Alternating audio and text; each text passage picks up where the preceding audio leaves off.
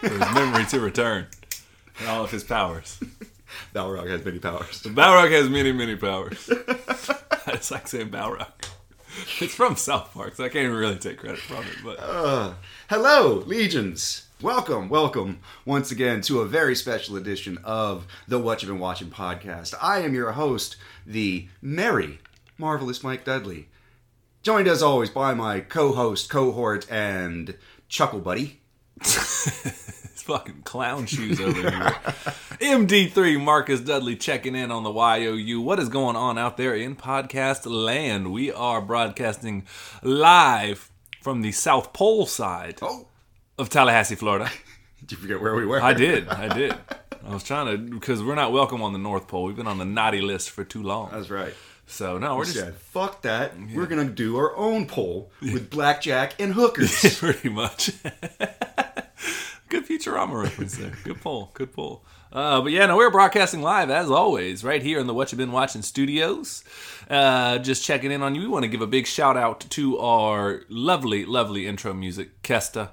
Always bright. Right. Yep. Or just in case we don't use that music, to our lovely, lovely brand new sponsor, Mr. A1. Just because we got to give our shout out to our boy. You can find him at a1musiclive.com. You can find him at a1reality.music@gmail.com. Again, that's a1reality.music@gmail.com. Where else can they find us, my brother? It's spelled like realty, but it's spelled reality. Yeah, REALITY. Nope. Wasn't that a T.I. song? Probably. They can find us also on Facebook.com/Dudley Bros Podcast. Or, we're out here handing out Christmas turkeys like Ebenezer Scrooge. Yeah, or we're done with hams. It's now Christmas turkey season. That's right. So, yeah, man. So, what's up with you, my brother? How you been? Working, man. It's always been, holiday season, especially in the restaurant industry or service industry, is always super busy because, you do caterings, you do holiday parties, you do last minute or last end of the year weddings, that kind of thing. Yeah. People who are like, no, we've got to get married before January 1st. And the dude's like, all right, cool. Yeah. Because trust me, dudes, it's not for you that day. Yeah. Just yield. Acquiesced. Yeah. Just show up not on about time. you. It's show not up about on time, as sober as possible. Mm-hmm. I'm not saying, sober-ish, Yep. And preferably not with, stripper dust on you, because right. that's how they get you. They sprinkle dust on you. I'm going to fuck his whole day Leave up a tomorrow. mark on this one, yeah. No, man, it is weird kind of the holidays sometimes. I get a little overwhelmed because it's just like, let's stress just to have a good time. And I'm like, man, let's just not do that at all. Yeah. Let's do as little as possible. Yep. So hopefully everybody got themselves a fucking dope-ass loot bag. That's why I didn't get you motherfuckers shit this year, because I'm trying to live stress-free. Yeah, that's exactly right. Same thing we got you last year. That's right. I'm here. That's why it's called my presence. A free audio podcast. Tears coming soon. Throw us some shekels. You don't get any benefits, but we'll take the money. Sign up now for our Patreon. It's expensive. Yeah. Right. What are the perks? I don't know. To be determined. We keep the lights on here as we record. So computers can charge and mics can have power. That's what it is. Oh, man. We don't have to build a water wheel to generate power to bring you guys our gloriousness every other week. I know, right? Oh, man. Well, speaking of... I eat dog food. I sleep on pissy mattress. That's my favorite Chappelle. One of my favorite Chappelle jokes is, you know what dog food tastes like? Just like it smells. Delicious! And also, I eat cottage cheese for dinner. It's a good one. Good one. Underrated joke. But the reason why people tune in is not to hear us just randomly reference shit. That might be it.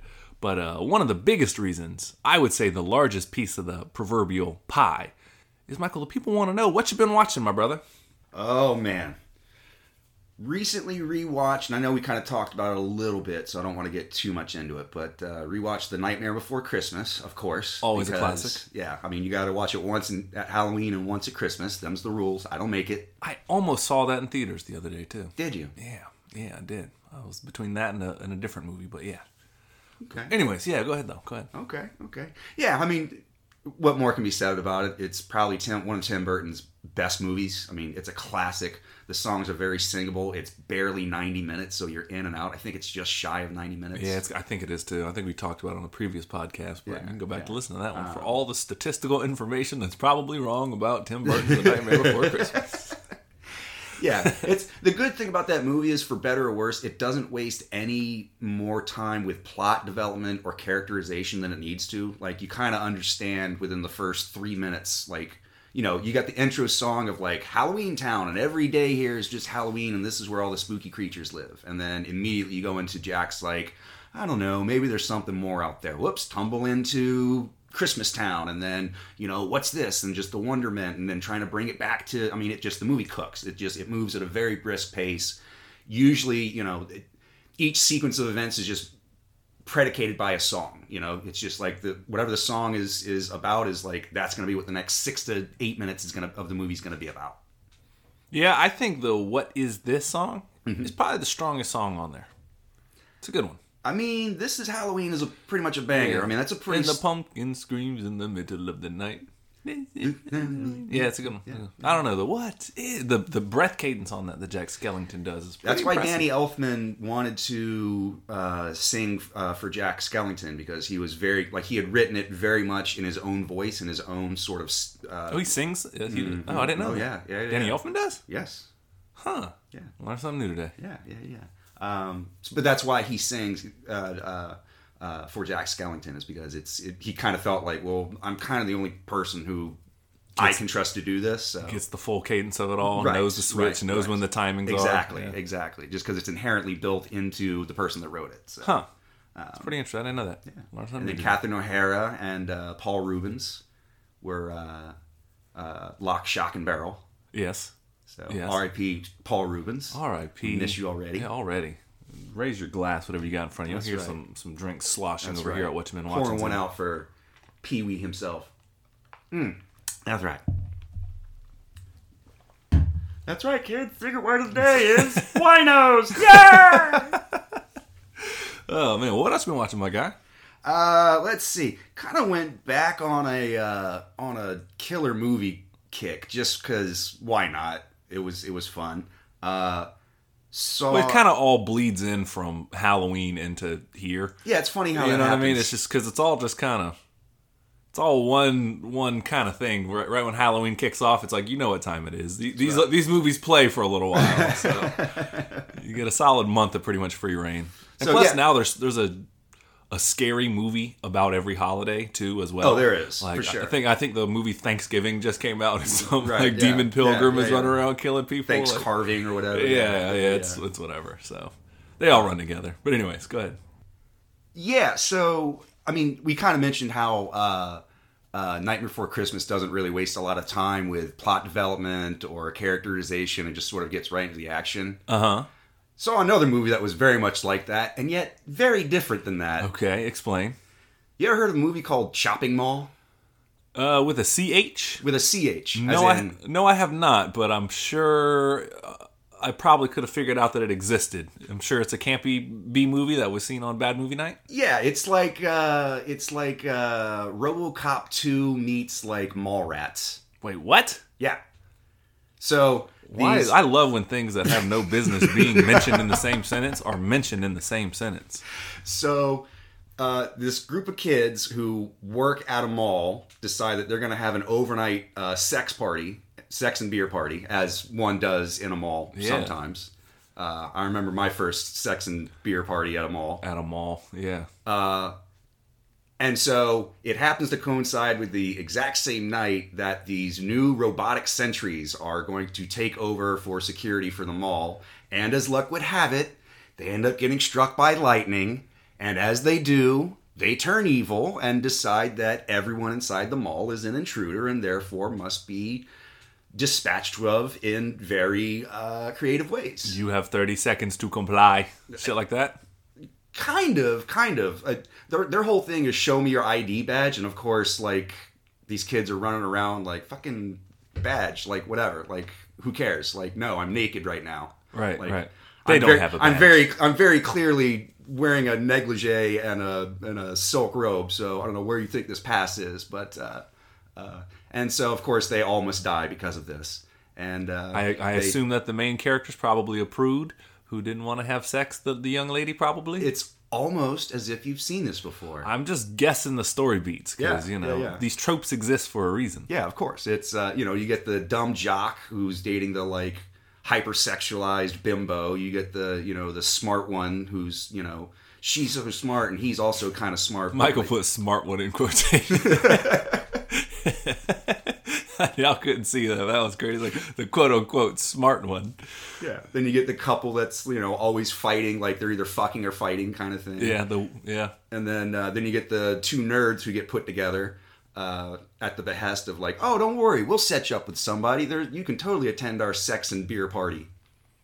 So I was invited to more mall sex and beer parties where sentient robots took over. You just weren't popular enough. I guess I wasn't.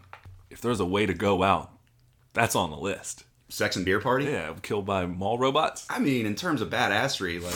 Why would they need that at a mall? Like, what is the crime rate spiked so high at the mall? I made that comment. I was like, so you're telling me this is the most advanced, militarized, or like weaponized robotic system in the world? And they're like, you know what? The new Jordan Air 1s just came out. We really got to protect those. Like Black Friday. These are the robot cops that didn't actually go to the academy. They just couldn't take the 6-week course or whatever it is. It's not as much RoboCop as much as it is like Paul Blart Cop. Yeah, exactly. Or Robo Blart. Nice.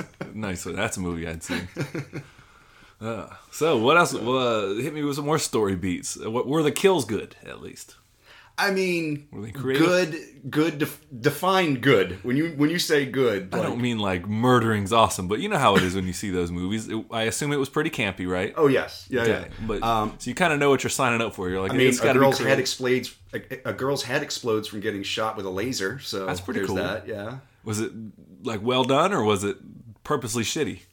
It was actually pretty well done. I mean, like, if you slow it down, you can definitely see the, like, rubber head of it all. But, like, the actual cut from when she turns and you see her face to, like, the actual explosion, yeah, it's not bad. It's Lloyd Kaufman, so it's the same guy that did Toxic Avenger and all those B-campy movies. Oh, nice. Yeah. So, I mean, the guy knows what he's doing, We were speculating, like, why do you think he got this movie made? And he was like, I was like, well, because there's a mall in 1984 that's about to get renovated. And he was like, hey, for $100 when you guys shut it down over the long weekend, let me just make a movie in there. And they were like, cool. Yeah, I mean, probably. Locale. That's it. That's all it takes to make a movie, baby. Location. Like, I'm going to shoot something real terrible and it's going to put that up there. Like, we're shutting down this RV park. Like, what if it was a killer RV park? Like, you have till 8 o'clock Sunday. Thank you. Hey, look. I mean, everybody starts somewhere. Patent pending, by the way. Don't be stealing my killer RV park. That's right. Stop giving away the good shit. I know, right? Well, do you want to rate it or you want to talk about it more? Obviously, I did not see it, but... No. I mean, it's your typical, the teenagers getting picked off. Although I don't know if they're teenagers because everybody who like plays... 40? Yeah, they're very clearly, like, in their 30s. Like, I don't know. It might have just been... It was made in 1984, so it might have just been the 80s. Yeah. Where, like, everybody looked like they were 40, and... I mean, those kids could have been very underage for all I know. I don't know. I might have just witnessed a crime. I don't know. Yeah, the lack of HD camera really cuts into it. Exactly. Like, so, yeah. I'm going to give it 3 full floors worth of mall protection. Pretty good. Pretty favorable review there. Mm-hmm. Must have enjoyed it. I assumed you watched it with the typical D&D crowd. Oh, yeah. Our shitty movie night crowd. Nice. I have to argue sometimes that sometimes those movies aren't shitty, but I understand the spirit of it. They're not. They're awesome. That's the thing. Like, and we don't set out to just watch them because they're purposely bad. We watch them... Sometimes. I mean, like, yes, there is a certain, like, morbid curiosity in terms of, like, well, how bad could this one be? Like, oh, it's really bad. Well, but it can't get worse, right? And we're like... Yeah, it gets worse. Like, Marcus, we should get off the boat. Nah, I can't get much worse than this. No, it's not going to get worse. It does. It always gets... Always does. If you're ever in a situation where your boat is leaking and you need to get off the boat, Just bail. Just bail. Just get off the boat. Just bail. It's not. Don't fall under the trap of it can't get worse. It's going to get worse. It's going to get worse. The water's not going to get warmer. The conversation's not going to get better. But you're there. But there you are. Yep. Regretting all of your decisions. Anyways, what else you been watching, my brother? Let's see. After that, we followed up with another classic, Maniac Cop. Is that Rowdy Piper? No, that's the Maniac. Oh, okay. I feel like I've either seen this or heard of this before. So it's starring Bruce Campbell. Okay. Yep. Okay. And the Maniac, the titular Maniac Cop, played by Robert Zadar. You know, the you've seen him before. It's the dude with the huge like M. Bison chin from the 80s. Yeah, movies. I got that action figure chin happening. I mean, serious action figure chin. Like, what's up with his chin kind of chin? Shout out to Robert Zadar. Yeah. So basically, some cop is killing random citizens around New York City, and Bruce Campbell gets framed for it. And so then his mistress, girlfriend, cop, and his boss all try to scramble to prove that it's not him, which is a weird thing for cops to do. Go figure. Just get suspended with pay for a little while. Yeah, you know. It's too much of a fucking harsh punishment for him. We're transferring you to Brooklyn. Nobody saw a thing. Is he part Catholic Church? Goddamn. I mean, anyway. The parallels are similar. Only funny because it's shockingly true. Anyways. I mean, I'm just saying, one of them's a criminal organization and the other one owns the Vatican. So, anyways, go ahead. I'd love somebody to write us in. How dare you make a joke about something that's categorically true? Historically proven. Yeah. Anyways, go ahead. And please write us in at whatchabeenwatchingpodcast@gmail.com. We always appreciate it. Truly. We really do yearn for your letters and feedback. So anyways, Maniac Cop. Yeah, and so Bruce Campbell must prove he's not framed. Exactly. Or he was framed, sorry. Yes, wait. Yeah. Bruce Campbell must prove he was framed. He must disprove his innocence. Yeah. That's the most challenging shit to do is disprove you didn't do something. Right. It's like fucking fighting a ghost. I don't know. Maybe I'm winning. I don't know, man. So anyways, go ahead. I've sidetracked this conversation. No, it's okay. Yeah, I mean, it's pretty cheesy. And I think in a weird way, like it was the exact same length as Chopping Mall. I think both of them just clocked in at like 95 minutes. Nice. And yet somehow this one felt slower. I think maybe because it was a police procedural and there's a little bit more like detective work and like, well, I got to go talk to this lady who's going to, it's the Law and Order of it all. Like, right. Well, I got to go talk to the junkie who's going to lead me to the landlord who's going to lead me to the ex-tenant who's going to lead me to the guy I really want. Like yeah, I get it. That's usually the formula. So, but I felt like it was really bookended by great. Like there was great kills in the beginning and great kills at the end, and then in the middle it was just sort of one big Law and Order episode, which is fine, but it really, really slowed down the pacing of the movie a lot. You're like, that's not why I'm seeing this. Right. Yeah. Like you got to have that spice, that little spice in the middle of the police procedural where like. Even if it's just a random kill, like you got to have the spoiler. Robert Zadar is a cop who was put in prison for abuse of power, and instead of going to protective services, he wanted Gen Pop to show that he wasn't afraid. And then they killed his ass, but not really because he actually woke up in the morgue, and the mortician took pity on him and shipped him out with his cop girlfriend. Oh wow! And so he's spent the last 15 years plotting his revenge. Against the police department? Yeah. Oh, nice. It's kind of Phantom of the Opera meets, like, RoboCop. Does he have RoboCop powers, too? He does. I mean, he is zombie strength. I mean... Oh, really? Okay. Yeah. I mean... So he's CroboCop. Plus Robert... Yeah, he is CroboCop. Yeah, CroboCop must come back from the other, that's right. from the other side. Yeah, that's But his body has already been inhabited by the police doing technological advancements that no one else knows about. But his spirit already has crossed over from the crow, so he wakes up and he's like, now I got crow powers and I got a sweet robot body. So our buddy Glenn, and sorry Glenn, I'm just going to give away $1 million idea, but I'm giving you credit, has this idea for a movie about a ghost that's trapped in this ethereal realm, right? And then zombies happen, and so he has to fight his own zombie body. That's a brilliant fucking idea. And it's just called Ghost versus Zombie. It's fucking brilliant. Right? It's actually really It kind of brilliant. writes itself, right? Don't steal our shit, by the way. I already had an instance of somebody jacking a good idea from me and making money on it. It's kind of like Ghost, but like also meets 28 Days Later. That's a fucking brilliant idea. Don't give away any more trade secrets. Because the movie, yeah. Anyways, Glenn's going to be mad, but we can cut it. I might. I'll talk to him. Anyways. Yeah, so, God, what else can I say about Maniac Cops? Slows down a little bit. Kind of slowed down a little bit, but again, it's 95 minutes, so... Bruce Campbell is the king of camp. And he is. He's amazing in this. Unquestionably. I will say there's this weird, like, I'm not sure who the protagonist is, because at first it looks like it's going to be about Bruce Campbell's boss, and then they introduce Bruce Campbell as this, like, he's having an affair with his fellow cop lady, and then his wife goes crazy and gets murdered by someone we don't know, and then he gets framed for it, and so, like, he's not a sympathetic character, and then we're trying to catch up and be like, oh, wait, but he is a good guy. They just kind of shoehorn in like, hey, you're supposed to care about this guy now. Yeah, but then also it's also about his cop girlfriend who's trying to, like the story follows her, and so, like, it's three protagonists, and you're never really sure which one is, like, okay, who am I paying attention to? Who's the, like...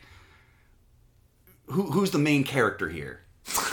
Yeah, it sounds like a lot to shoehorn into 90 minutes. Yeah, it was a lot. It was a lot. Of the two, I would highly recommend Shopping Mall over Maniac Cop, but just barely, barely. Yeah. Just because in Shopping Mall, at least you get some boobies, so, you know. That is a plus. I mean, I'm a fan of nipples. www.dudeboob.com. Anyway, so what would you rate it? Let's see. I'm going to give it 3 much campier sequels. Oh, it has 3 sequels? Oh, yes, sir. Oh, that's a real thing. Wow. Oh. He gets, like, Jason from Hell powers. He gets, like, psychotropic witch powers. Same dude? Oh, yeah. Robert Zadar. Nice work. Yeah, that's way more my alley. That's how you establish a franchise. Yeah, that's right. We call that job security. That's right. Will you do number 2 through 6? Yes, I will. Yes, I will. I had, like, a writing credit on number 4 through 6, please. Yeah, it's like fucking Iron Eagle. That one dude was just like, however many you keep making, I'm going to keep being... Was that Lou Gossett Jr.? I think so. Yeah, it was Lou Gossett Jr. Yeah, he's like, as many as you keep making... Sesame Street ain't paying what it used to. Right. Fucking Iron Eagles all the way. Damn right. Like, we have to kill you off now. You've been in 9 of these. We have to. Yeah, how many times is the shamed pilot gonna go back for more action? It's like Death Wish 3 by the time, what's his name? Charlie Bronson. Yeah, Charles Bronson. It just becomes him. He is definitely, if you zoom out on Death Wish 3, he is the bad guy in the movie. Yeah. He gets a chain gun and just murders dozens of people. It's like, oh, it's fucking vigilante justice. Like, nah, bro, this is just straight murder at this point. Dude, Death Wish 3 is my favorite Punisher movie. It really is. It gets out of hand. You're like, I'm supposed to be rooting for this dude? He's causing chaos in these streets, man. He's literally putting, like, huge caliber rounds into, like, random apartment buildings. Like, there's no way all of those bullets are hitting his intended target. The collateral damage was far worse than any damage caused initially by the bad guys. I'd rather just have the drive-by, thank you. Yeah, that was wrapped up a week ago, damn. At least they're over and done. Right. You know they're going to circle back once and then you're done. That's it. It's a wrap. Well, what else you been watching, my guy? Oh, man. Rewatched a classic 1990, I want to say it's 97, maybe 1998, directed by Peter Jackson. Who also directed Canadian Bacon? Who also, yes. And I was so wrong on that. I knew it was Michael Moore, but I was like, it was fucking Peter Jackson. I remember that shit. Listen, I know he's fat and sloppy. That's all I know. Burn it down. Burn it all down. Anyways, yeah. So you watched Peter Jackson's Canadian Bacon. That's right. And The Frighteners. That's right. Yeah, he also directed the Lord of the Rings trilogy. You might have heard of it. You might have. Won a bunch of awards, whatever. Whatever. I've never seen it. Anyways, The Frighteners. The Frighteners, starring Michael J. Fox. Yes. Yeah. And not Gary Busey, but his son. Jake Busey. Jake Busey, yeah. Yes, sir. Yes. I was going to say Carrie Busey, but I knew that wasn't right. That was I don't know who that is, Kat. It's the wife of Gary Busey. Carrie Busey. I'm Gary Busey. This is my wife, Carrie Busey. This is our dog, Jerry Busey. Exactly. Apples don't fall too far from the tree.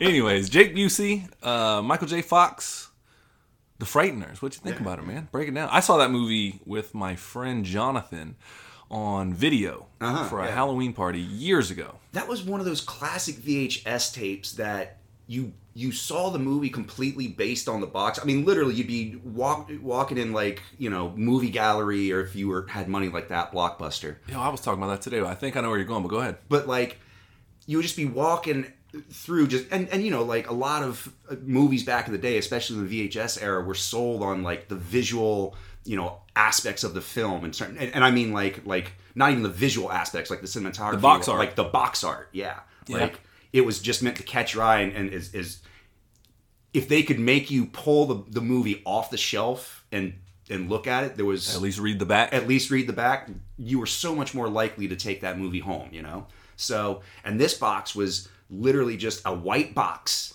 with the big, like, 3D puff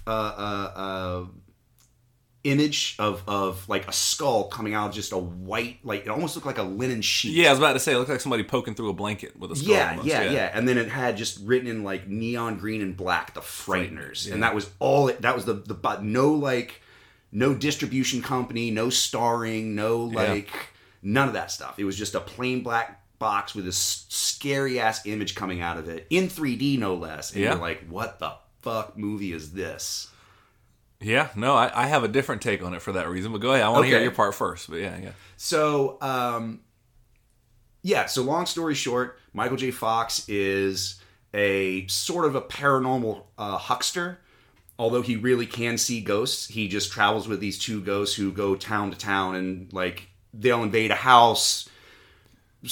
Somebody will read an ad in the paper and go, Frank Bannerman, psychic, entity removal, whatever, yada, yada, yada. Call him. He comes up, does his whole, shucking and jiving, and like, oh, this is the worst residual entity, I've ever seen. And this his two ghost buddies are causing trouble in the background. Yeah. Just harmless shit. Shaking the bed, throwing cups around, like, not hurting anybody, but just, basic ghost shit, silly ghost shit. If you're a ghost and that was what you're relegated to, shake these cups around. Woo, I'd be like, man, fuck you.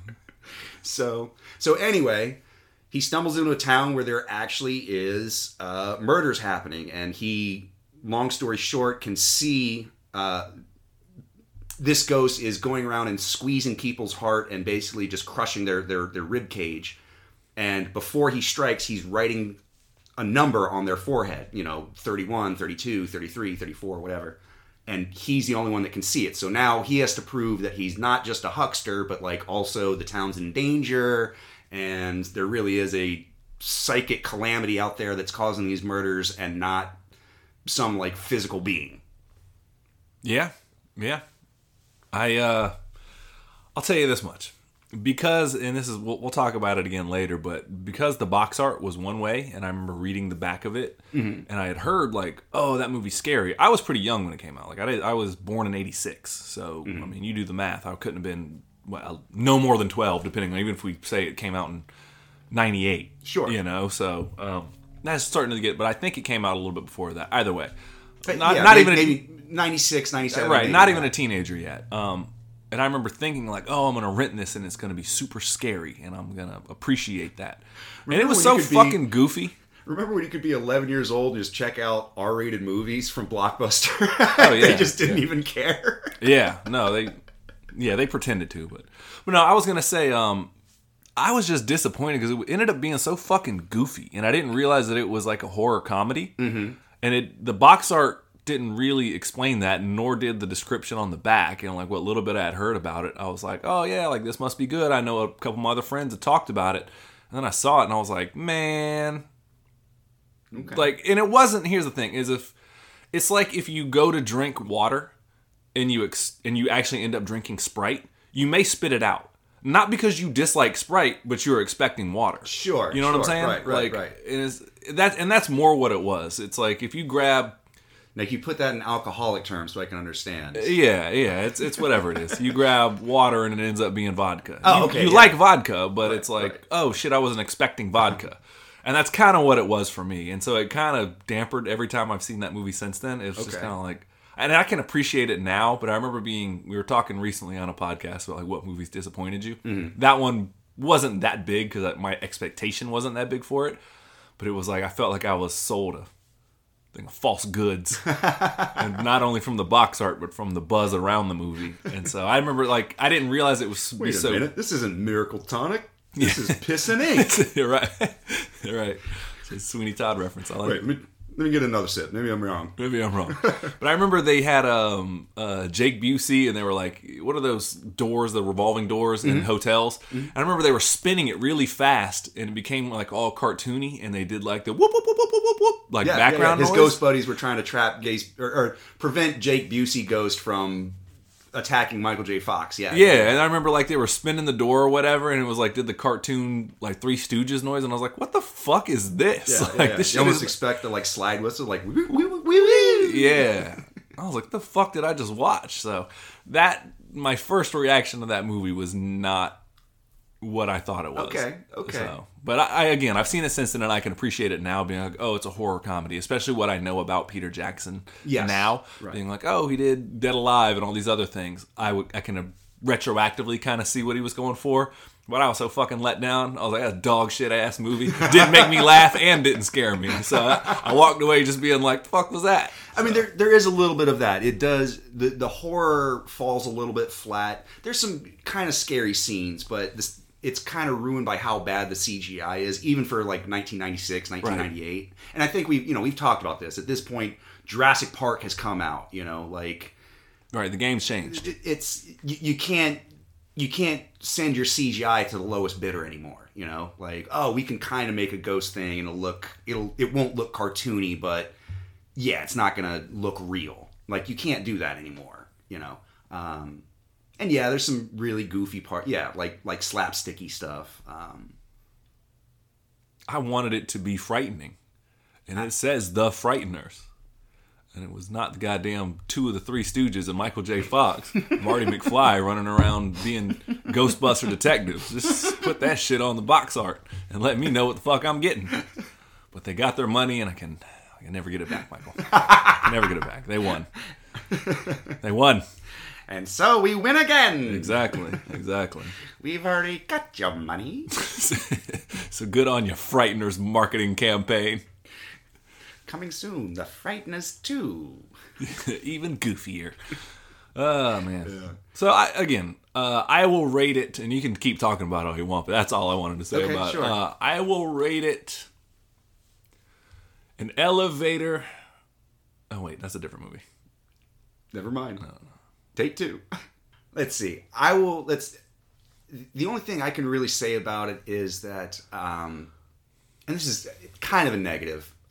I do enjoy the movie. It's very fun. Yes, it's a little silly in parts. It tries to be a little terrifying. It's not really doesn't either stick one. Either. Yeah, it doesn't. But it's not necessarily bad. It's very, very well shot. I think, again, Peter Jackson, you can see kind of where his mind goes and see the technical aspects of what he's doing, and you're like, oh, that's actually a really, really well-framed shot. Like the plot and pacing seems to make sense. Like they have just enough flashbacks to like give you enough information to keep you interested, as opposed to just like information dump in the last third act where like Michael J. Fox remembers everything. You're like, oh, well, that was all important information. We should have known the entire movie. Yeah, the exposition dump. My only really major problem with the movie was Michael J. Fox just gave a really shaky performance. You really had to go for that joke. How long were you sitting on that?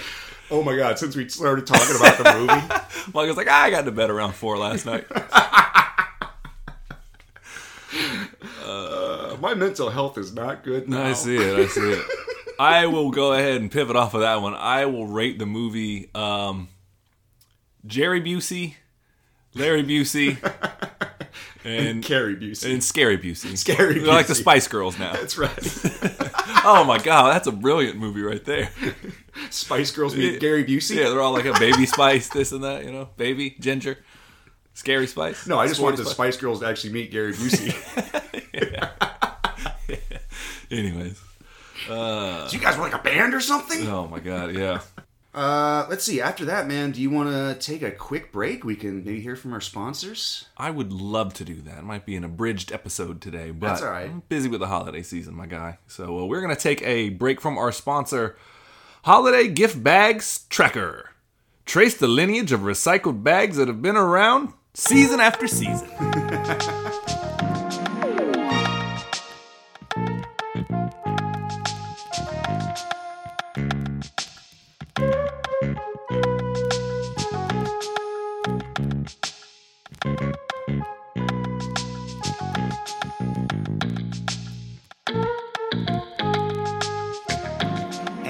Thank you for our sponsor, giftbagtracker.com. It's like 23andMe, but for gift bags. Right, because the bag, it's a gift in itself on Christmas. I do think about that sometimes, though. Like, they have like a dollar bill tracker. Right, yeah. Be like, how long does these go back, man? Right. So my great-grandmother gave me this, and then it's just been passed around the family. I gifted to you for one Christmas, you gifted to me for the next, and... Right. It's crazy. Last year's sweater is this year's socks. Right, exactly. It's just a housing unit. So, yeah. So what's next on our agenda here? Do you have a particular question that I need to be asked, I think, maybe? Oh, man. I was going to ask you, oh, yeah. What you been watching, brother? I thought you would never ask. There's something I know we both seen, so I'll save that. But I did get around to watching the Martin Scorsese movie, Killers of the Flower Moon. Okay. Good movie. It is about, ultimately, it opens up kind of with a bang of the Osage Indians. If I'm mispronouncing it, that's how Robert De Niro says it in the movie. And I don't know if his character purposely says it wrong. Sure. But the Osage Indians, and they ultimately get pushed. Trail of Tears happen. They get pushed to Oklahoma. They get a shitty deal from the white people, and what happens is they say, "Hey." So like every in Native American history, but their land was particularly like, "Hey, they don't get shit." And turns out that it was they found oil there. Oh, and so well, that changes the contract. Yeah, so exactly. Pray I do not alter it further. Exactly, some Darth Vader shit. Yeah.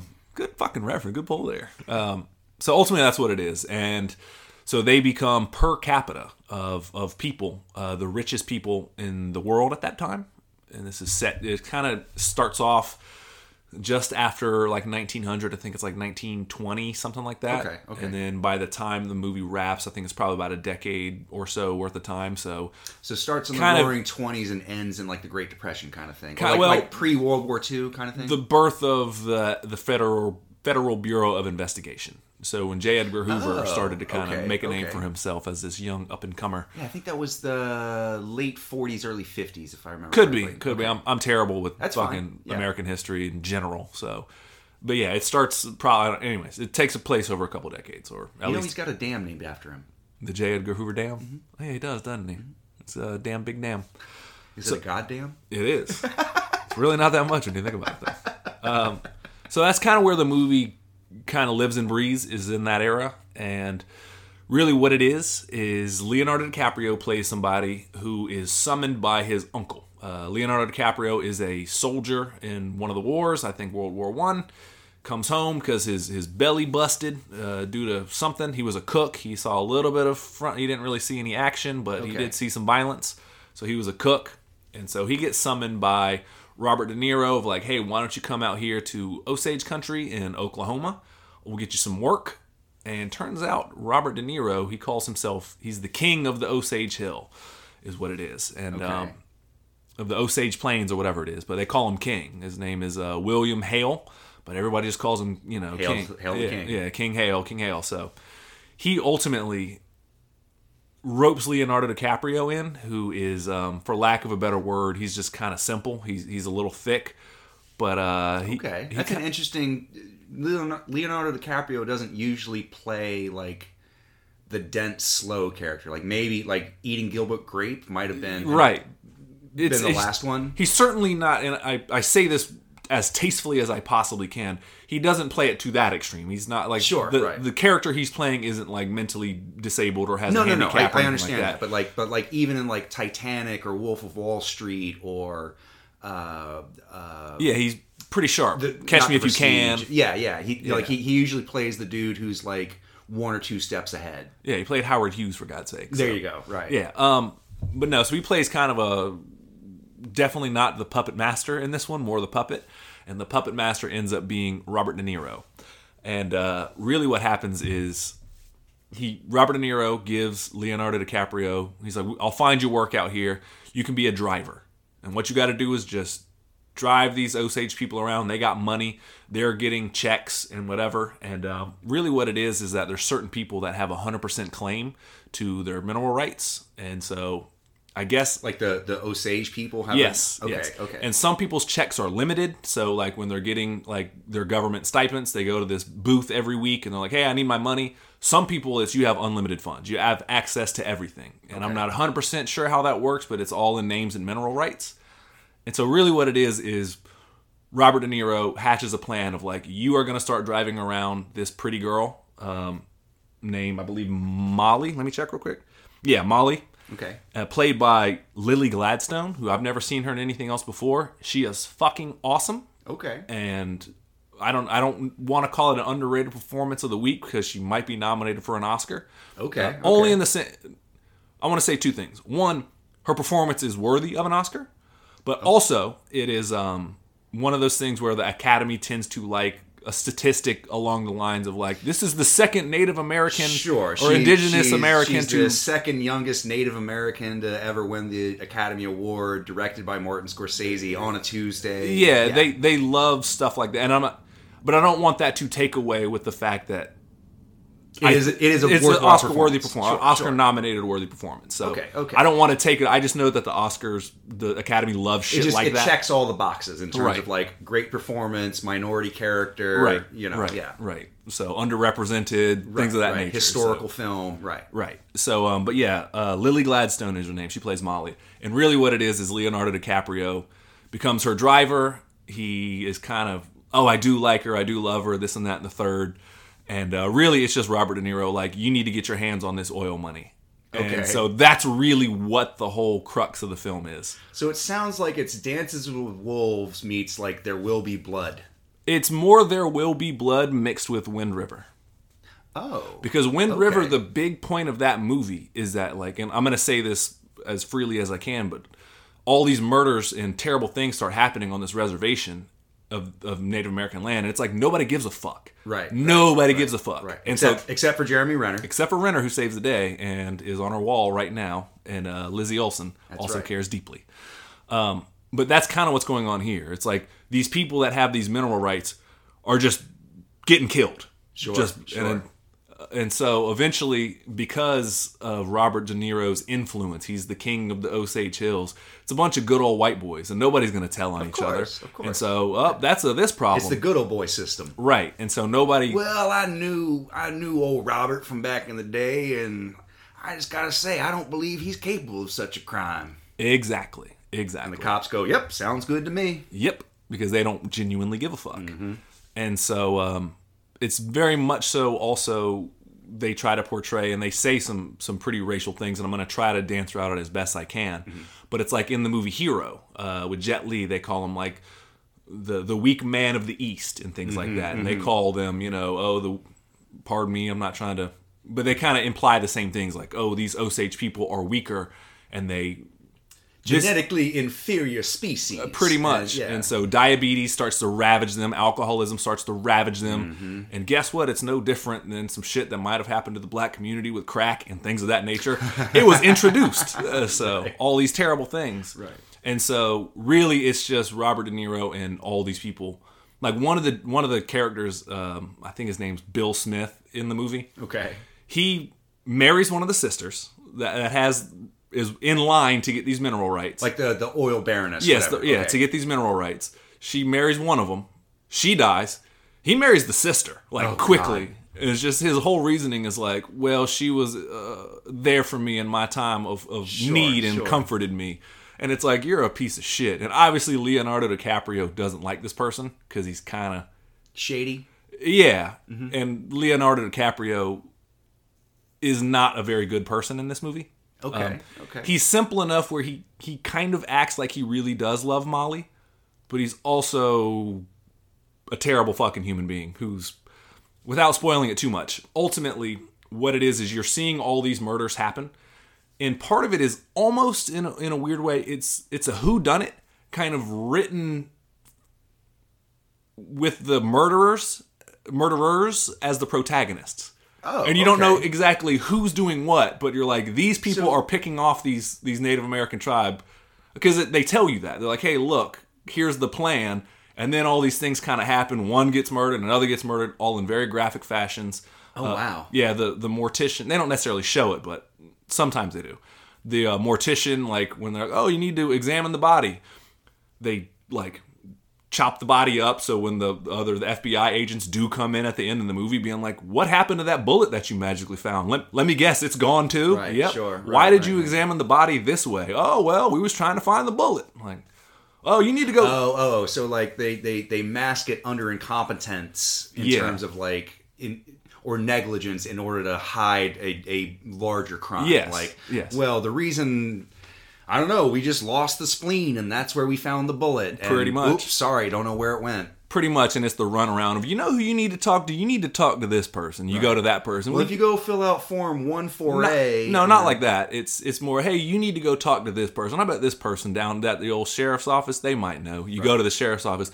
Well, you know, the coroner might know something about that. The coroner, well, you might need to talk to the mortician. The mortician, you might need to talk to the sheriff. What you want to do is talk to Johnson, but you can't talk to him this week because he's on vacation. So, right. Yeah. And so the final act of the movie is pretty much the FBI coming to this town as Molly goes to Washington, D.C., as she is struggling with diabetes. And so she is like, this might be the last thing I do. The government took my babies and my foot. Pretty much. And so she's struggling with this, and so she goes and pleads to the Native American council who has influence with the president, and is like, they're murdering us. Right. And the FBI comes down, and he's like, yeah, there's been a couple murders. He's like, yeah, there's been 25. I wouldn't really call that a couple. It's more like an epidemic. Sure. Yeah, absolutely. And so that's kind of the premise of the movie, and I don't want to spoil it without you seeing it. Okay. But it's very long. It is 3.5 hours, and you feel the length. Oh, wow. It is a slow burn driven by a lot of really good performances. Okay. So Martin Scorsese. Yeah, but you feel the length of it, and it was captivating though. Is it too long? Like, that's kind of my problem with a lot of Martin Scorsese movies lately, is that, like, he used to be able to tell a 2.5 hour story, and now he's stretching it to 3.5 hours, and I feel like there's a lot of, what do they call it? Chuffa, you know, like, or there's a lot of chaff from the wheat, you know, like, there's a lot of shit where you could absolutely separate it and tell the exact same story that you wanted to, and yet we don't necessarily need this scene or that scene or what have you. I don't know. I know it comes from a book that I do know, and so I don't know his dedication to the book. There are some scenes that maybe linger a little too long. Okay. There is one point when the FBI finally, the acts are kind of weird too, because it's definitely like you would want to call this a third act, but then there's some other shit that happens. But around the third act, the FBI starts to kind of piece it all together. And so there's a big exposition dump of like, hey, here's what I got. But the way he presents it is still a little bit confusing. I didn't quite track everything, and maybe it's because I need to watch it again, but it didn't quite track. It was like, oh, that was a lot of information. Sure, just like, for a slow, this whole slow burn just got to that, and I wish I kind of would have spent a little more time there. Sure, okay. So, like maybe putting, like, piecemealing out that information, like he learns this piece of information here, this piece of information here, as opposed to just he goes to one person who just knows everything. It's literally at a certain point you see all these characters of FBI agents talking to just random people throughout town. And then pretty much the scene I'm talking about is they converge on an oil derelict, and or derrick, not derelict. Jesus, what did I say? On an oil derrick, and it's them. All of them kind of have their turn in telling what they know, and it just happens very quickly. And I was like, oh shit, wait. And I would have liked to spend a little bit more time there, but I wouldn't want to spend more time there at the cost of more running time. Yes, I feel like the part that they needed to slow down, they didn't slow down. Sure, yeah. But everything else is, again, I appreciate the slow burn of it all. So Okay. Very emotional. It's a pretty bummer movie in terms of you just see the ravaging of these people, and it's like, again, no one gives a shit. So you're telling me once again, Native Americans in the United States are getting fucked over at every opportunity? Pretty much. Sir, I don't know if I believe you. I saw Pocahontas. Yeah, that story is drastically different than the fucking... I saw Dancing with Wolves. It all worked out, right? Yeah, it does. But I'll say this. Remember Avatar? Yeah, same movie.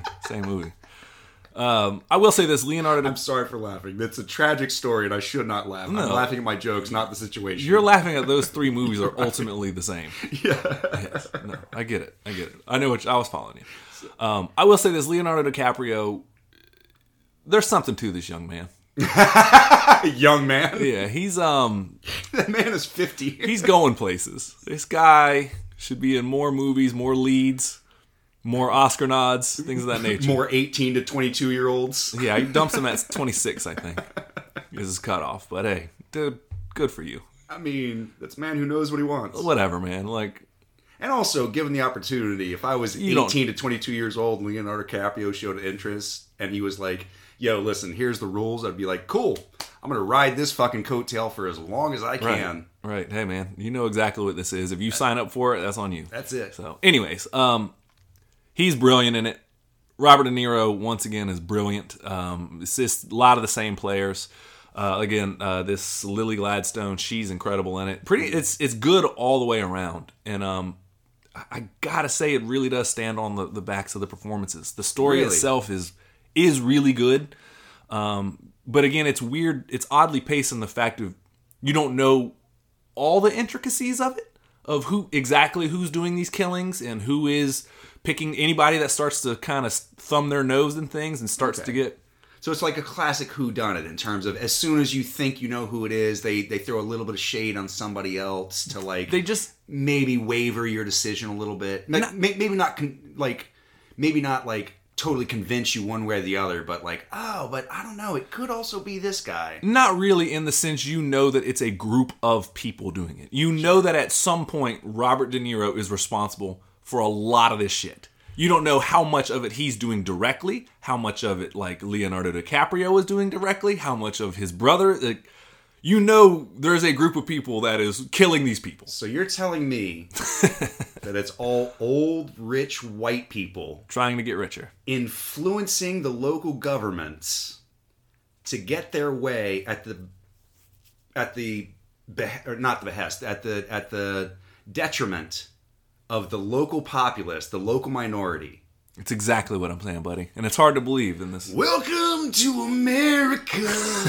I don't know if that was Macho Man or if that was your Bruce Springsteen. Very similar in your impersonations there. But I do recommend it. It's a slow burn and it's a little bit of a bummer just because there's some... Little bit. I mean, and again, I don't want to spoil it. There's a bunch of reveals that when you do see it, I'd love to talk to you about. But the long and short of it's pretty much there. Cool, and cool. I'll watch Schindler's List and then I'll watch that. Right. And it's watching people get their comeuppance or who you think might get their comeuppance by the end. It's pretty interesting. So I would give it 3.5 boobless hours. It's a sled. Rosebud's a sled, yeah. Family Guy joke. Sorry. No, you're good. I will give it one full moon over the Oklahoma plains. Oh. Yeah. That sounds beautiful and tragic. That's exactly right. That's exactly right. Now, the movie that we both have seen. Marcus, what else have you been watching? I know, the movie we both have seen. Marcus, what else have you been watching? I have been watching Jack Frost 2, Revenge of the Killer Mutant Snowman. Oh, me too! One of my favorite holiday traditions is to watch the original Jack Frost, who I think if you've been paying attention to this podcast long enough, I put Michael on last holiday season, which he finally watched and thoroughly appreciated. Yep. But before I do, Jack Frost 1 was a movie, how you were talking about the Frighteners earlier, and how box art for just the actual film itself, for the VHS. Yeah, the VHS aesthetics. Right, the box art of it. Jack Frost 2 was, or Jack Frost 1, the original, was one that caught my eye because I've told the story before. My best friend John Shuck and I wanted something kind of campy, and he was like, "Yo, let's get Jack Frost," because every time you walk past it in the movie theater, or I'm sorry, in the movie store at Movie Gallery, it was one of those old school holographic ones that changed. It looked like a happy snowman when you looked at it from the left side, and as you walked over to the right, he transformed and had the teeth and the claws and the fur, the pointed eyebrows to make him a killer snowman. Yeah, it's like a Pokemon card where if you look at it one way, it's Charizard, and if you look at the other side, it's Charmander. Yeah, I forget what those are called, but it's some kind of holographic like transition cards. Yeah, pretty much. And so that was the box art for Jack Frost, the first one. So that's what brought me into the series. It's like, oh, this box changes colors. Yeah, and that was a big deal back in the day. A lot of movies. But you think that's like an extra on the grand scheme of production? What, an extra maybe 2 cents per box? Sure. Yeah. You know, yeah, I know exactly. the DVD sleeves, when a DVD first comes out, when you buy it, they have the sleeves and it's like limited edition. A couple months later, those sleeves are, if they're not sold out already, it's just a straight box, just for the same reason. Yeah. So a little holograph was just like glued onto the front. But it made the difference. Like, I don't think, like, there's a younger generation that right now will never understand. Well, maybe like scrolling through Netflix or something, but like there was this certain aesthetic of walking through the movie store and just seeing boxes and just row after row after row of VHS tapes and DVDs and whatever, and like there had to be something about it that like struck your interest and made you reach out and go, ooh, what's this one? And that's all it took. That's 9 times out of 10. Because if you reach out and pull a box out, you're probably going to read the back and be like, I like everything about this, you know? Or at least there's an increased probability, you know? Where you go, who's in this? Who directed this? Right, and you're like, right, oh, I right, like this right, director. Right, he did right, this. Right. And all it took was just the visual, like... the aesthetic, yeah. Yeah. Just looking at the box cover and being like, what is this? This looks cool. Like, I mean, you see it all the time with, like, movies trying to imitate, like, the Frank Frazetta or something like that. Like Beastmaster and Conan, or, you know, shirtless dude holding a sword above his head with a beautiful, like... woman wrapped in a beautiful woman clothed in a bikini wrapped around his leg, right. And then there's probably a sorcerer in the background, or like a dragon or something like that, or like the space movie where it's a dude shooting a laser gun dressed in like silver leather, and some beautiful woman off in the box, you know, off on the side, and some evil space alien with the prosthetics, you know. And like some catchy tagline. Some catchy tag, like, they thought it was all about space and love. Turns out it was all about terror. Yeah. You know. Yeah. That's a shitty one. No, I got you. You actually weren't bad for it. For off the top of your head, that wasn't too bad. But, I can do better. You want to do take 2? Nope. Okay. He said, no, I would, but I'm just too lazy. Nope. I said, I could do better. I just want you to know that I could. Which is the point of an 80s movie. Like, I could do better, but I won't. I'm too lazy to. So, sorry, we're out of cocaine. Yeah, exactly. So, the other part that was fun in the movie store was also, as one of 3 brothers, you would have to almost get somebody on your side and to try to control the narrative. I'd be like, hey, this looks cool. And sometimes you immediately got we're not renting that. You had to feel the room of like, if I can convince one of these people, then I have 2 voices. And so you had to like go off of looks. Oh, this looks cool. This looks cool. Or I heard this movie was awesome. And a lot of times you're lying. You're just lying around. Yeah, like, my friend said it was this. And you're like, which friend? You're like, at school, you don't know him. You don't know him at all. I could say any name right now, and you just have to believe me. She goes to school in Canada. You probably never heard of her. Yeah, that's a pen pal. Chef Boyardee. Yeah, that's his name. Her name is Florence Plate. Right. It's like Kaiser Sose. Kaiser Sose. You know what I'm saying? As you read shit in the movie theater. Yeah. Anyways. Her name is Freddy Krueger. Anyways. So that's what initially attracted me to Jack Frost. So we watched the sequel, Jack Frost 2, Revenge of the Killer Mutant Snowman. Yeah. And I gotta say, I fucking loved it. They leaned into the camp more. They doubled down on what works in a weird way. So, just for shorthand, do you want to explain what the basic premise is? We explained when we first talked about it, but for those that don't have 2020 memory, ultimately what it is, there is a murderer, a psychopath, a serial killer named Jack. Jack Frost, I believe his name is. And he is being transported to prison after being arrested by this town sheriff. Sentenced to death. Sentenced to death by the... Christopher Allport plays him. The sheriff's name is Sam Tiller. Yes. Yeah. So Sam Tiller busts him, whatever. He's being sent upstate. He has a horrible collision with a chemical truck. But in the process, he dies, Jack Frost does, in the snow with these chemicals. Reincarnate him as a killer snowman who vows to seek revenge on the sheriff and the town and all that stuff. Right. Genetically modified cryogenics. Yes. Is their explanation. How you genetically modify snow, I don't know.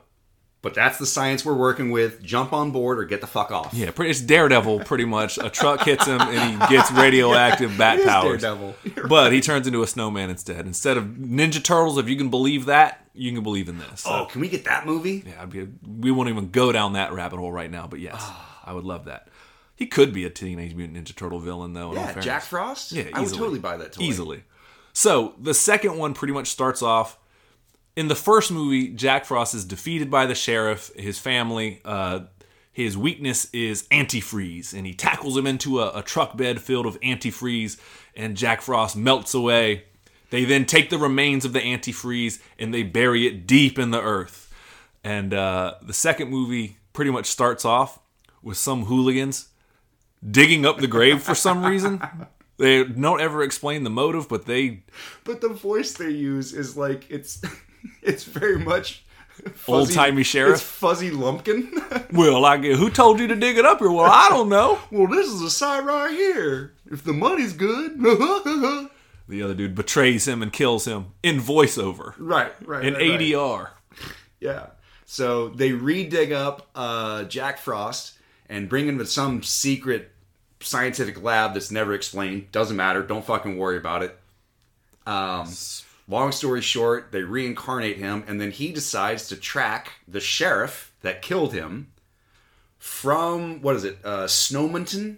Yeah, Snowmonton. Snowmonton to the Bahamas. Yep. That's where we pick up our movie. Yeah, the poor sheriff has been traumatized for over a year now due to the events of Jack Frost 1.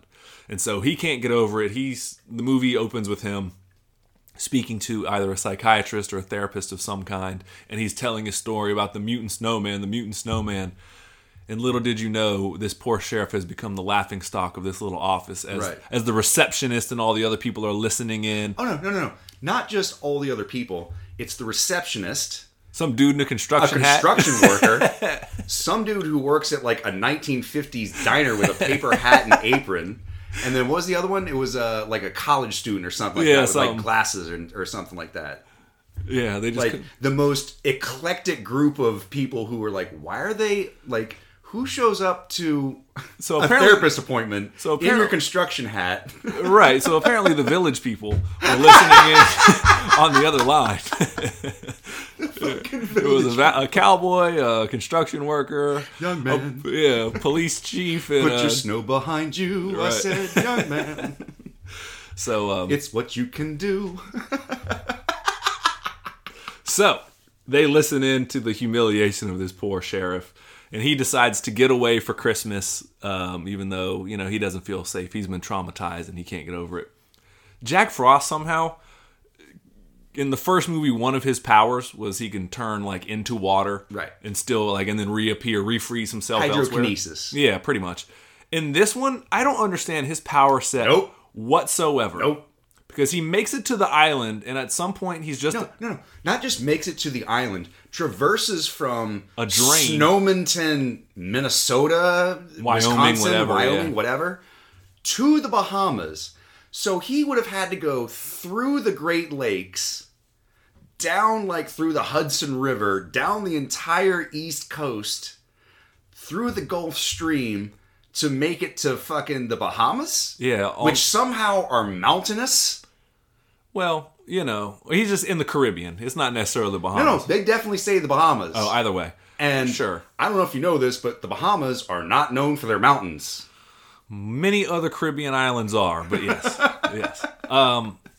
So yeah, he makes all that trip in like the span of like a day, however long it takes them to fly there. He's like right behind them. Yeah. They get settled in, and then all of a sudden, boom. But they never... The only explanation is that the sheriff might have been discussing his travel plans and stepped in a puddle that maybe was Jack Frost, but they never really explained it. Oh, no, they do explain it, and it's terrible. We'll get to that point. Oh, okay. Maybe I missed that part. They do. Okay. They do. That's why they have a shining connection almost. Oh. So, that's right. Because apparently what happened was when... It's kind of like Neo and Agent Smith in The Matrix. Right. Is the best way I can describe it. When he fell into the antifreeze at the end of Jack Frost 1, the sheriff had open wounds on him from fighting Jack Frost. And so maybe their DNA got mixed in together. Right. And so they have this weird connection where they can sense them and all this kind of stuff. That's how we followed them all the way to this bohemian getaway. Well, when you put it like that, it makes total sense. Yeah, it makes total sense. So really what it is it's Jack Frost traveling the ocean or whatever, and at some point there's these people that are on this deserted raft in the middle of nowhere. Can I just say, I love their initial banter where it's just one dude being like, no, those totally aren't rocks. Don't worry about it. No, those aren't rocks at all. And the dude's like, shut up. No, those aren't rocks at all. Don't worry about it. We don't need a compass. What the fuck are we going to need a compass for? Yeah. Like, it tells so much of their backstory just by, like... stupid dialogue. Yeah. Goon A and they find a carrot. No, they brought the carrot. Apparently they had a candy bar and a carrot. One dude ate the candy bar, so he was mad at him. The other dude, they got in a fight because he's like, well, fine, then this is my carrot. And really the point of the carrot is it shows how Jack Frost is assembling all the parts of his snowman body. Right. So he gets a carrot from these two guys. Of course, it's on the Bohemian Island, so there's some group of young women that are out there, and they're trying to pick up on some boys, and they're having a fire, and guess what starts the fire is charcoal. Right. So he kills them slowly. Gets his, like, eyes and buttons, and then he kills a dude for a scarf. Yeah. Now, at one point... Here's my question. Go ahead. I know he has, like... hydrokinesis. Oh, you're about to talk about his power set? Because that's where I was going next. So how does he go from the shoreline, kill this group of women, and I'm sorry, but like, the tropics are at least a constant temperate climate of, 74 degrees. He's incredibly powerful in this movie, let's just say. At one point, there's not even any snow. It's just his carrot nose is doing the talking. Yeah. It's like, how is that possible? Just wiggling through the sand. Through the way. Listen here. Da, da, da, da, da. And he's doing all this corny dialogue, just watching these young women in their charcoal fire who he kills. At one point, he sneaks up on this woman who's doing a photo shoot, and he turns himself into ice. Now, here's the power part, Michael. I'm about to geek out, so let me push my glasses up. I'm following. Iceman in the X-Men comics is considered in wow, hold on. Yeah, we're going there. Hold on, I got to readjust my position here. Exactly. Iceman in the comic books is considered an Omega level mutant. Yes. And that is pretty much, I won't bore you too much, it's like a nuclear deterrent. That means that there is no man-made machine that has the abilities or power set of a certain mutant. So like Magneto is one. So essentially, if they ascended to their highest power level, there's nothing that humankind with its technology could do to stop it. Pretty much, yes. So that's like the highest form. That's like the highest grade if you're an Omega level mutant. There's only a handful of them in the MCU. Iceman, with this power, he can make clones of himself. The issue is that it's his conscious controlling them. He can make like puppets of himself, but he has to still sit back and control them. Now, why I say that Jack Frost must be the most powerful goddamn being on the planet. Right. At one point, he turns himself into ice cubes in a cooler. Right. Now, each one of these ice cubes, you hear them banter within the little cooler. Oh, they have individual names. I was going to say, so he splits his consciousness. One's called Carrie, one's called Larry, one's called... Oh my God. Callback joke. But I'm saying, he splits his consciousness Yeah. into thousands of ice cubes. Like, do you understand the raw ability of that? Technically, then, each one of those could Has its own individual personality. and could unfreeze themselves and be an army of fucking When I saw that, Michael, the nerd in me was like, he's the most powerful goddamn being on the planet. If He's you more can, terrifying than Freddy Krueger. Yeah, if you can split your consciousness and be individual people and then come back as one, like, get the fuck out of here. Yeah. So, anyways, Jack Frost is back on this island. He has more powers than ever. He can now freeze things by a touch. He can he can just turn whatever he wants to snow and pain. Yeah. And snow and pain. Pretty much. I think I found the title of this fucking podcast. So his power set is through the roof now. And ultimately, this poor sheriff who nobody believes, he's like, I know Jack's here. I know Jack Frost is back. He's kind of suffering from PTSD. And like for the past year, he's just been talking about Jack's coming back. And nobody believes him. They're like, you need to get away. Let's go on a vacation. So it's kind of Jaws 4 in a weird way, too. I was going to say more Die Hard in terms of like, just come down to Jamaica, get a couple of laughs. Kind of, actually, as a sheriff. Yeah. So all that being said, Jack Frost then reveals himself after terrorizing the island and killing several people just for cannon fodder sake. He just icicle spikes through the eyes. Oh, he puts a pair of cooking tongs through a woman's eyes and then plucks them out like Concord grapes. Yes, he does. He also freezes a woman alive in a pool. That's right. He does. He turns into an anvil and drops on somebody and mushes them. Yeah, a snow anvil. Yeah, a snowville. Yeah, exactly. And the whole time that he throws a snowball with such force and velocity that it rips off a guy's arm. Well, that's when the movie cranks up in the second Yes, gear, it Michael. is. Because up to this point, you don't really get to see Jack Frost. He's kind of assembling himself and working in the shadows. Right. And apparently... It's like a Voldemort situation. Kind of. Yeah, you hear his voice all the time. And the sheriff eventually goes to sleep. He's like, all right, you're right. I'm going to let this thing go. And he wakes up and it's snowing outside. And everyone else is being oblivious to it. And the funny part is there are certain, like, very trope, very... cliched, stereotype kind of characters. There's the benefactor of the island is this old like British dude who was in India. In India in 1904, we had to face the bunch of Punjabis, and they almost took my leg, but I fought them off with a broken teacup and. Right, he looks like a safari fucking like he shot a lion at least once or twice. He's very colonial British, like safari hat. Yeah, right. Like, there's the Jamaican the Caribbean bartender he's got with him. Which can we talk about his accent that he's doing? I want to be able to do that level of accent because he is not Jamaican, he is not Caribbean, but it sounds like just cheesy enough to where it's believable, but not really.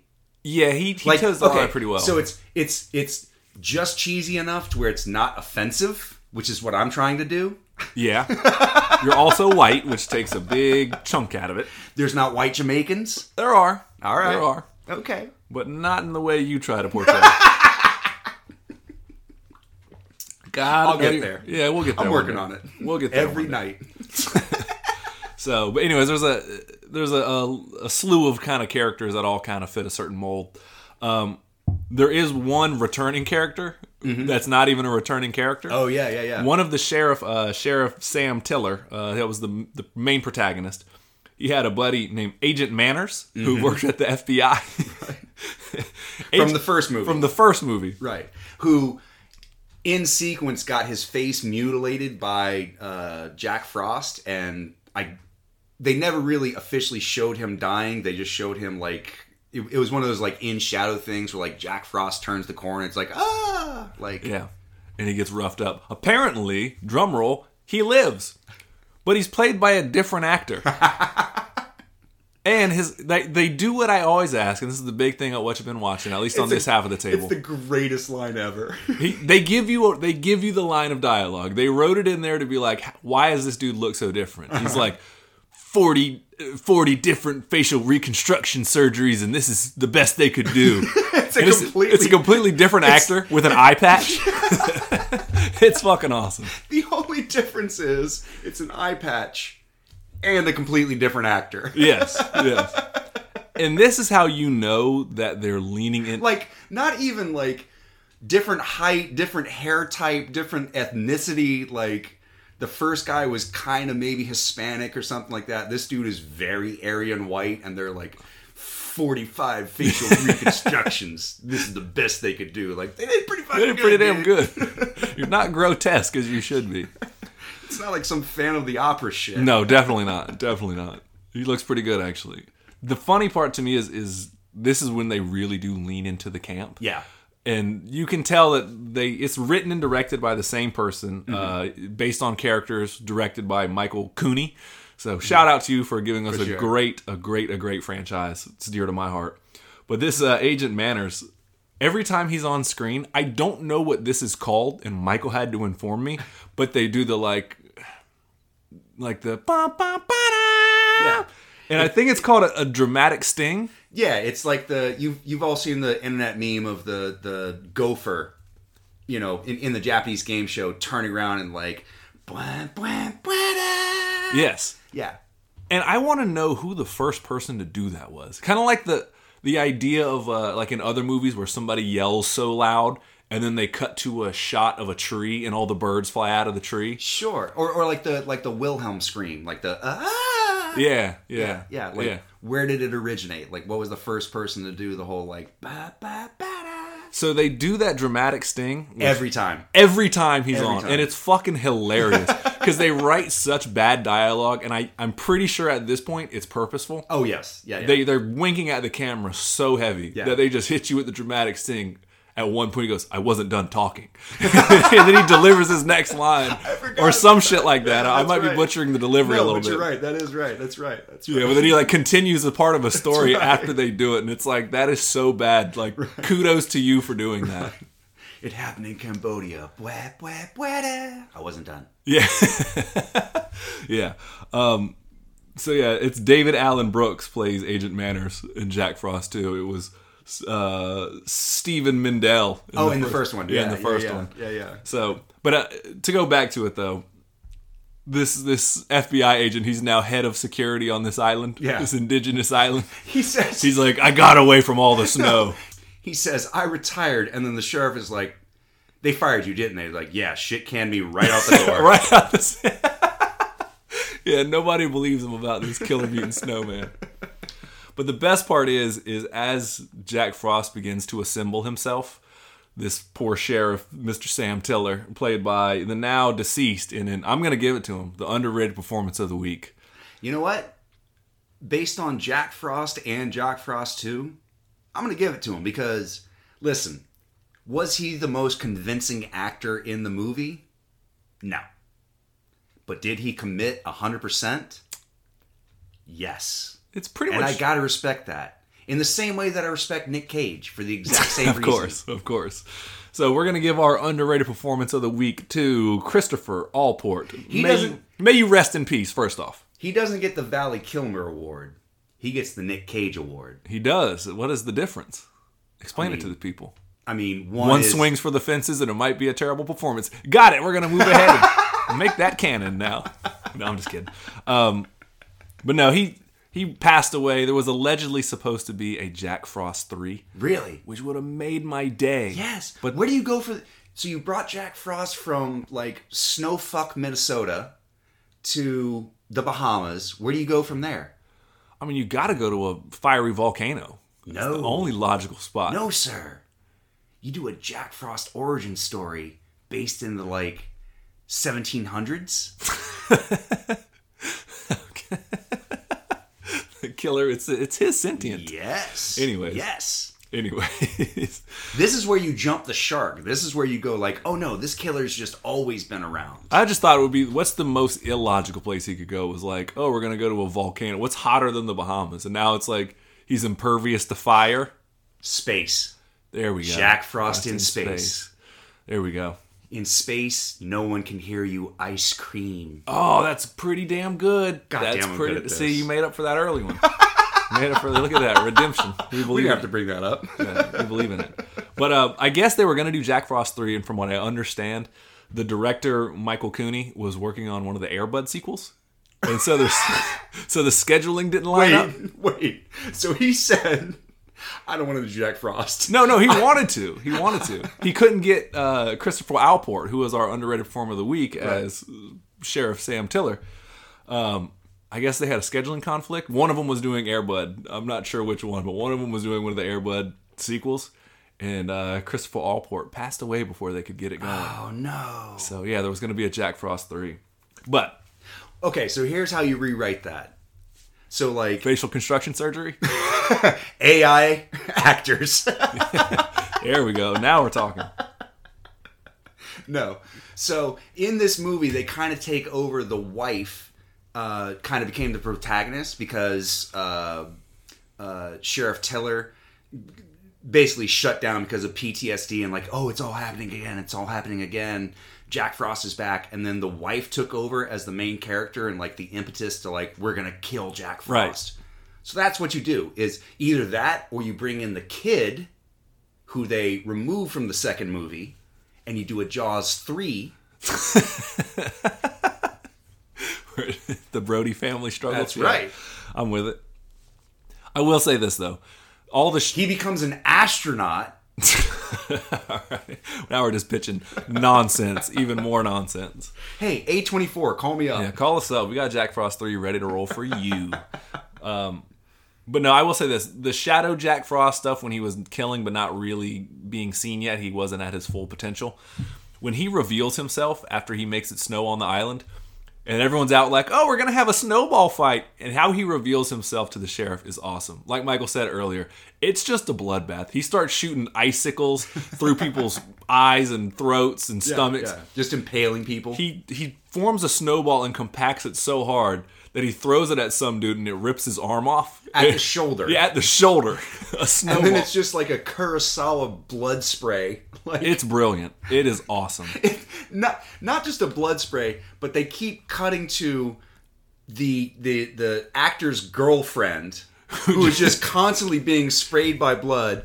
And then they cut back to him spraying blood, cut back to her being covered in blood, cut back to him spraying blood, and it's just and like it goes on like almost a little bit too long, but on purpose. But just long enough to where you're like, oh, it's funny again. Oh no, it's great. It's brilliant. It's Camp 101, man. It's awesome. Yeah. But yeah, when he starts the blood, when it really ramps up, it's fully worth watching. And at some point, the sheriff says, all right, well, we got to do the same trick again. And so he decides they build like a punji pit, almost as it were. Yeah. They build like a tarp filled with antifreeze once again. And instead of snow, they put potato flakes over it. Well, but hold on. They actually have a line where the bad Jamaican accent bartender... You can do it without the accent if you're capable. I'm not going to. Okay, good. Yeah. Good. Nope. I'm going to save that one. There we go. You know me. I know. I knew you were going to go for it. That's why I was like, let's nip this in the bud real quick. The Jamaican bartender says, oh, coolant, that's the same thing as antifreeze. And I don't think it is. I don't think that coolant is the same thing as antifreeze. They keep talking about how antifreeze was the thing that killed Jack Frost the last time. And then he goes, oh, you're talking about coolant. Our generator runs through it like it's, drinking Jamaican rum. And I'm like, I don't think coolant and antifreeze are the same thing. In fact, I think they're complete opposites. Yeah, I don't know. I'm not a mechanic. I'm sure somebody's screaming right now like, you two are morons, and you would be correct. Yeah. You would be correct in your assumption. So I put coolant in my antifreeze the other day because it's the same thing. Yeah, am I wrong? Yeah, windshield washer fluid, probably right in there somewhere too. It doesn't freeze when I spray it. I just put vodka in mine. There you go. That way when the cops pull me over, I could be like, well, funny story. Yeah. It's not me. Yeah. So they build a punji pit. And they throw Jack Frost. Oh wait, we're back to the punji pit. Yeah, we are. So they get Jack Frost a trick in it. He slips and falls in it. Lo and behold, because he's so super powered now, he forms back again. And he's like, do you have any idea how bad that fucking stings? Da-da-da-da-da. Their explanation for it is just, well, I'm more powerful than last time. And so, like... Yeah, because it's the sequel. Of course. Like, that's how it works. Like I'm saying, they're not wasting any time on character development or plot lines. It's just, oh, Antifreeze doesn't work anymore. What are we going to do to beat Jack Frost? Banana. So yes, so here it goes. So as Jack Frost gets, I'm not trying to do a recap. He gets dropped in the antifreeze, he reforms himself, and at this point, he's like, oh, I guess I swallowed a little bit more than I thought, and he burps up a little snowball. Turns out that snowball is also sentient, and they turn into little killer Jack Frost babies. It's like Gremlins. Yeah, like Gremlins, ultimately. And so they end up killing a bunch of people. They try to catch them in a blender, they try to throw them in a microwave, and he keeps reforming, like the little babies do. Like essentially the snowball babies, like you can't kill them by heat, you can't kill them by salt or antifreeze or any conventional methods. But what does kill them? And this is where the plot line earlier was very important. Remember when they got their genetics all matched and whatever? Sure. The sheriff and Jack Frost? Well, apparently, the sheriff has a banana allergy. And so now Jack Frost, when his blood was in the coolant that he killed him in the end of the first one, now Jack Frost, they learn, has this same weakness. So what do they do to kill these snow babies? They mix up a bunch of banana daiquiri juice. That's goddamn right. And they... Alcohol, the solution to and cause of many of life problems. So they all end up killing all the little snow babies and whatever. And final showdown. Which, by the way, are just cute little, like, almost Muppets. Like they're look like oven mitts. They're like a little oven mitts. No, they're not quite oven mitt quality. They're almost Muppet quality. Like almost. Like if you just spent the extra $100, you could have had a Muppet. Yeah, they recycled the suit from Jack Frost in the first one when he's actually on camera and he's standing there talking to the sheriff. It's not so bad, but the rest of it, you can tell it's very like the snow monster in Star Wars, where all you see is an arm. Yeah, exactly. Or all you see is like the Wampa. Yeah, it's Wampa. Thank you. That's what I was looking for. Yeah. Shut up, nerds. I know.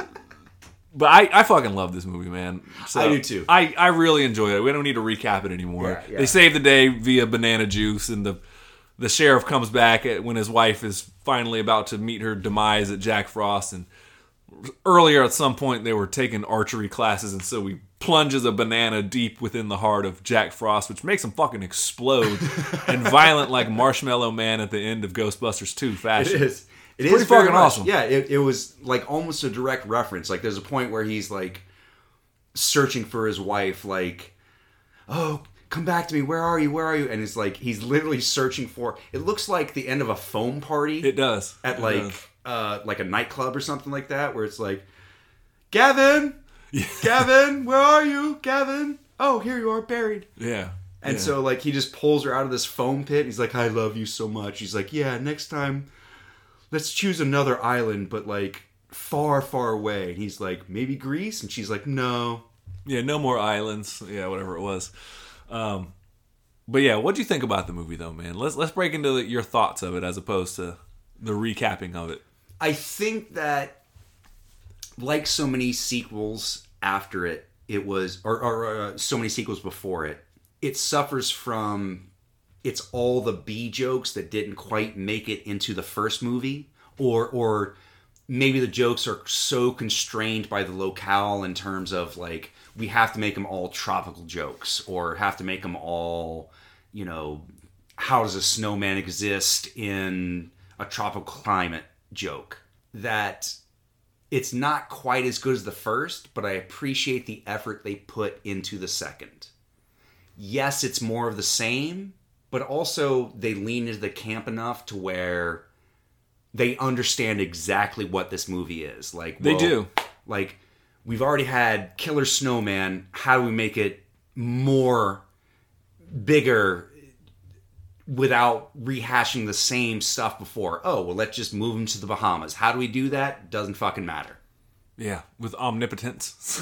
Yeah. Pretty much. Just as long as people are willing to just jump on board that, like, snowmans exist in the Bahamas, who gives a fuck? Right. And this is an abnormal... That's the funny part, is watching all the vacationers like, oh, it's just a miraculous day on Christmas. And it's like, no, it's not. Right.